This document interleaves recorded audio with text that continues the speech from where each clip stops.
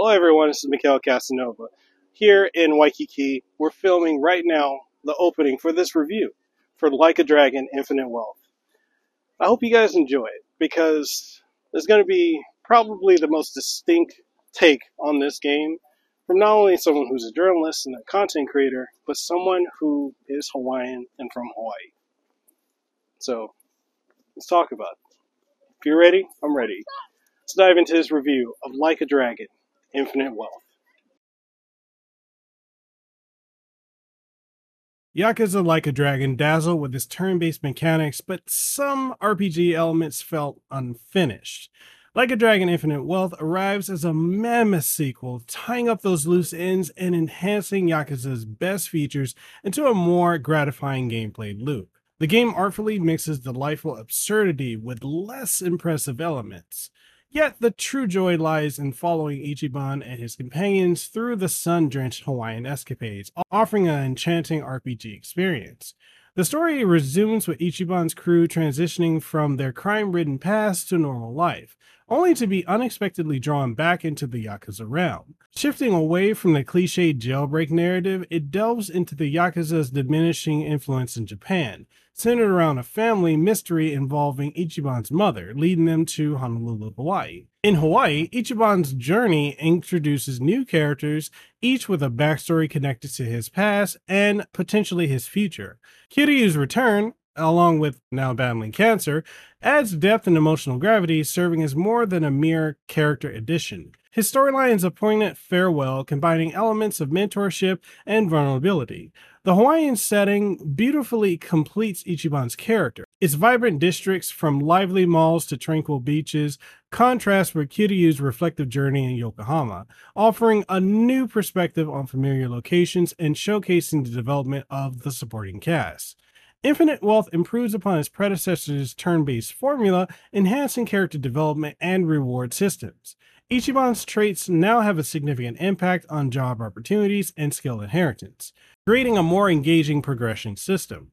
The sequel introduces varied methods for leveling up, although their effectiveness varies. And on the topic of the combat system, it's been notably refined, adding strategic movement and coordination to battles. This brings variety to combat scenarios where tactical positioning and team synergy become crucial. Enhanced spells and attacks encourage experimentation with different job skills. Circling back around to the strategic turn-based combat system, and in compared to its predecessor, it has been completely refined and comes with a more balanced approach. Characters start off with a designated class, which provides them with their initial abilities. However, they are given the flexibility to branch out and acquire new skills and roles by changing their job classes at Aloha Happy Tours. This system introduces innovative classes such as Aquanauts and Pyro Dancer, while also welcoming back beloved classes like Chef and Pop Idol. Kiryu enhances the battle dynamics by offering a choice between Beast, Brawler, and Rush styles, with the added compatibility of switching between them during his turn. The game further deepens team strategy through the introduction of tag team abilities and a variety of skills targeted at individual enemies, specific areas, or all adversaries on the field, which adds a rich layer of strategy to the encounters. Character relationships play a pivotal role in combat efficiency. Engaging in social activities like sharing drinks or giving gifts bolsters bonds, which then further unlocks potential support skills that range from combo attacks to follow-up strikes. The deeper these bonds grow, the more significant the benefits become, sometimes serving as crucial game changers during battles. The introduction of essence skills offers characters devastating super moves that can turn the tide of battle with massive damage and debilitating status effects. A perfect guard mechanic, when executed with precise timing, significantly reduces incoming damage, addressing previous concerns over defense and combat flow. Although the game has made strides in pacing and responsiveness, persistent issues with environmental collisions during combat sequences remain occasionally, hindering character movements and attacks. Poundmates return with noticeable enhancements, adding a strategic and humorous element to the combat system. These summons now come with varied benefits, from providing extended offensive or healing support to delivering instant powerful impacts without consuming a turn. The improved Poundmate system encourages strategic thinking, offering players new ways to navigate challenging encounters.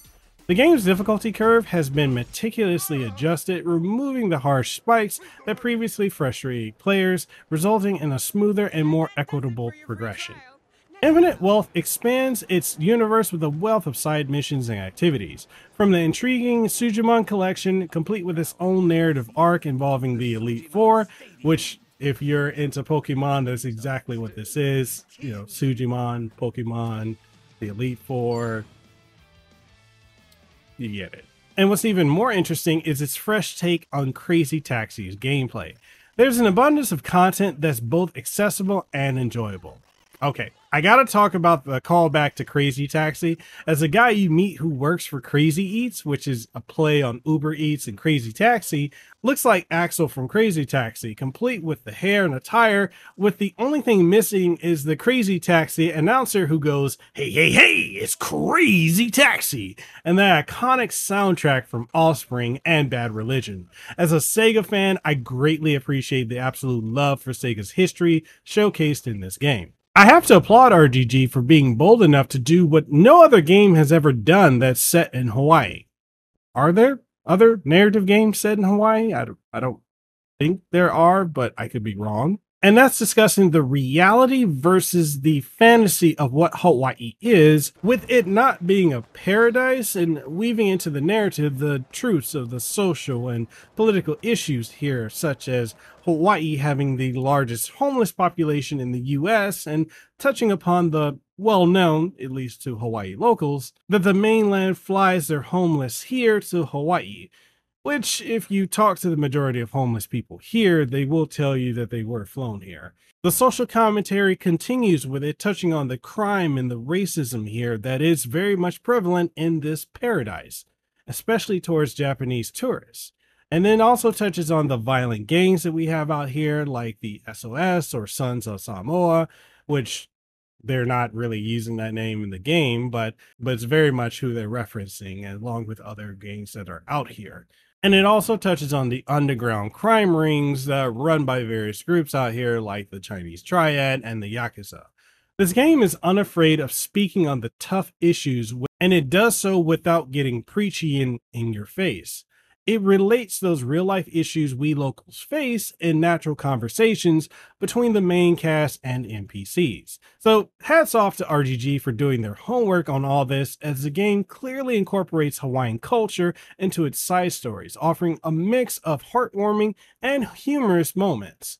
Now, let's talk about how Hawaii is represented in the game. So, exploring Honolulu is incredible, as for the most part, some of it is fairly accurate to what it looks like here.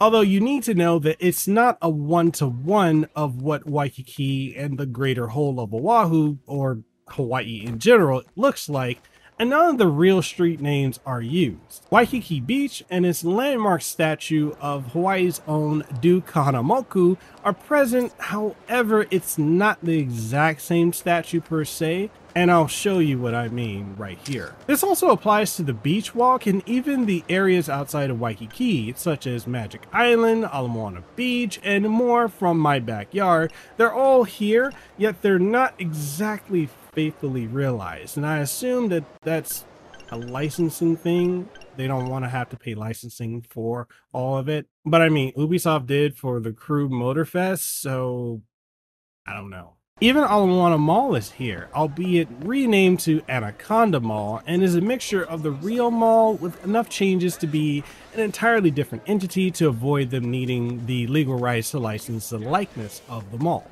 Sega and RGG Studios also collaborated with several Hawaii-owned businesses and brands such as Matsumoto's Shaved Ice, Aloha Table, Aloha Beer, 88 Teas, Hilo Hattie, ABC Stores, and more. I personally visited every Hawaii-owned business that is showcased in the game to show you what it's like in real life, of which I will show you here. Okay, so it's super windy right now, and I gotta use the lavalier just because otherwise you're not gonna be able to hear me, period. But you guys have probably gone into 88 T's in the game, and it's right here. Although this is not the location that you see in the game, and that's probably because the location that you see in the game is the old location that, due to the pandemic got shut down. But this is one of the locations here. So yeah, This is on the main street, which is Kohio. There's two streets in Waikiki. There's Kohio and Kalakaua. Although for whatever reason they're not named that. I'm not sure if it's a licensing thing, but yeah. 88 T's. If you're on the main street of Kohio, you'll walk down and you'll see it right here. This is the inside of 88 T's. This is a site you'll see within the game.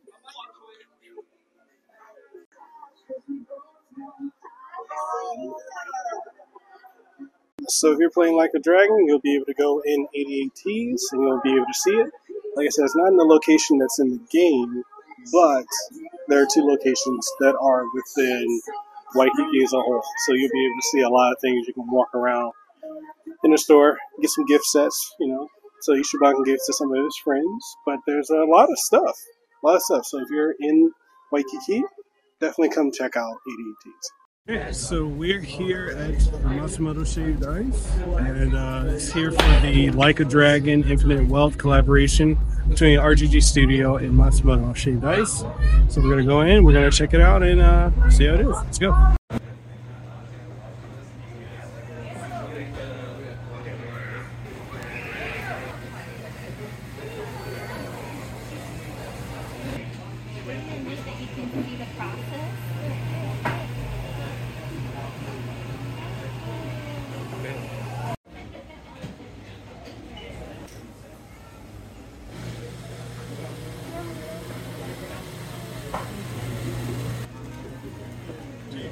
We're going to be trying it out here.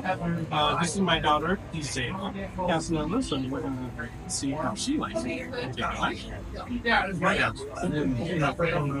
I'm also going to take it out.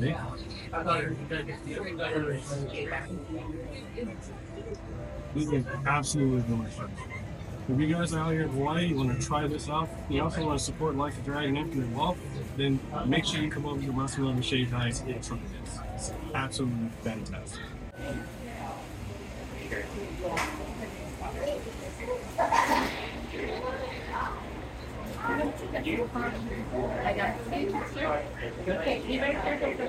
What's up, everybody? Guess where I'm at? I'm in front of Aloha Beer, and we are going to be trying out the Like a Dragon Infinite Wealth special as part of their collaboration with it. And yeah, let's go ahead and go inside and check out how it is. Let's go. So we're going in, and it's right here. We got the collaboration. We got Ichiban Kasuga, and we got Kiryu Kazuma, Dragon of Dojo. And we've already had this, but we're going to have it again. So let's go ahead and check it out. This is yours. This right here is the Dragon set, the Aloha Dragon set. And you get this right here, the spicy ahi. You get the pint of the Aloha Blonde. You get this right here, it's a collector's edition, and this is everything right here. So we're gonna dig into it, and I'm absolutely certain this is gonna be amazing. We're gonna take a bite.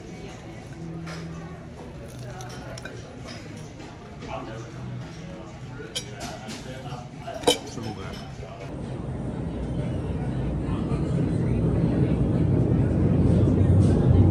Here at Aloha Table, as you can see, they've got a collaboration too with Like a Dragon Infinite. We're going to try out this right here, their meal, but we're going to try it. We're going to see what they got. Okay, let's try it out.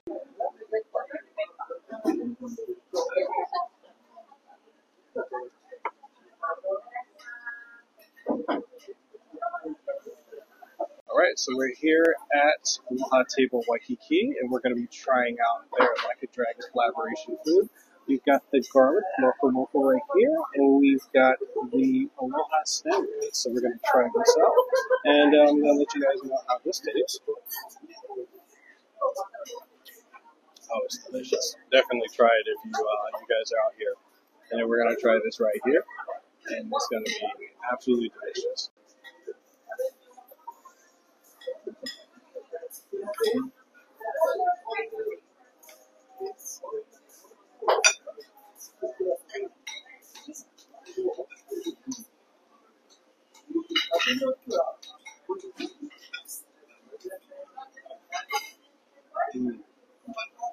So good.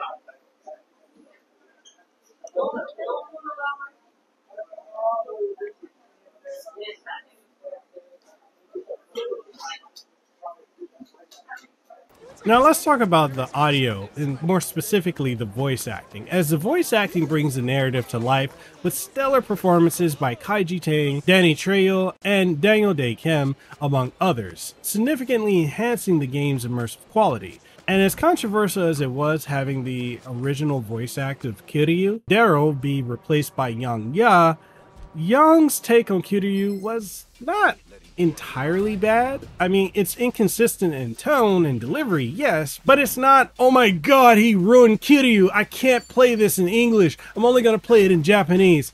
No, chill, it's not that bad. It's not great, but it's not bad.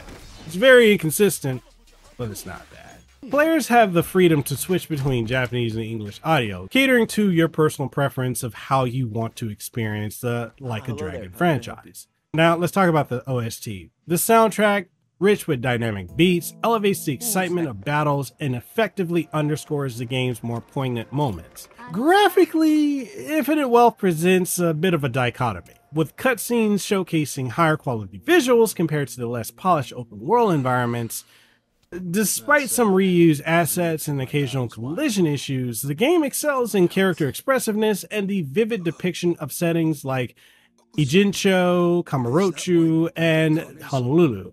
The detailed attention paid to recreating Hawaii in particular offers a sense of genuine immersion. Okay, so we got to talk about some controversies at this point, and there are a few that I'm going to bring up, so let me get on my soapbox and my high horse and just let's talk about it, because we can't avoid it, right? There's one that everyone's talking about being the New Game Plus.